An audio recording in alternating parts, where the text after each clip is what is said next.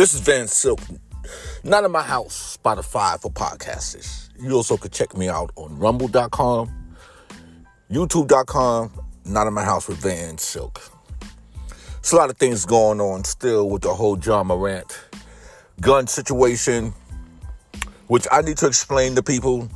Nobody said that JA Morant is not allowed to have a gun.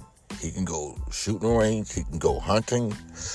But in the NBA, it's a private organization. They have a moral clause. And the moral clause stating that you're not allowed to travel with guns on any sanctioned flight by the NBA, which seemed like he did when they left Houston to Denver from the first time, or your behavior with the gun.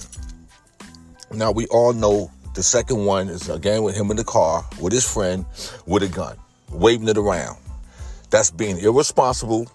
And it's also, again, the moral clause, especially when you got deals with Powerade.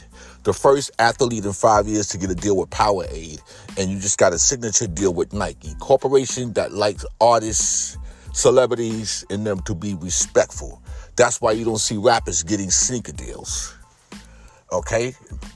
Now, let's talk about what happened this week on The Breakfast Club when co-host Claudia Jordan was on with Charlamagne the God and DJ Envy. She said she had an inside source to tell her, and she broke the news first, that the gun was a toy gun. Okay. I'm from the streets. Toy guns, these days, they got toy guns that don't have the armor's tip. You got toy guns that look real. Now, if that's going to be their case, so be it. If this is what Adam Silver was talking about, new things came up in the investigations, and he didn't want to talk about it while the NBA Finals was going on, respectfully, he did the right thing. But Claudia Jordan brought it up, and she stand 10 toes down whenever she brings something up, and if it's 100% right, she stand on it, and if it's 100% wrong, she will come back, retract it, and apologize and correct it. That's what I like about her journalism. Being a journalist, being a co-host, being an actress, being a model, whatever she do in her career over these last 25 years. And it was broke on the Breakfast Club, and everybody is talking about the gun being a toy gun.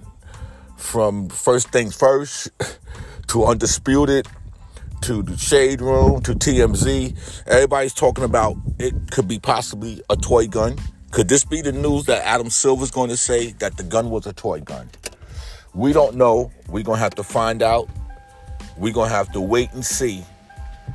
But hopefully, JA Morant get his situation and his act right. Hopefully, he understands that no matter what Adam Silver decided to do, you had it coming to you.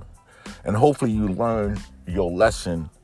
You have two choices, my brother. Either you could stay in the NBA or you could retire from the NBA and hang out with the Pookies and Ray Rays who want to sit up here and keep saying that you didn't break no law. Of course you didn't break no law, but you definitely broke a rule by your employee, which is the National Basketball Association.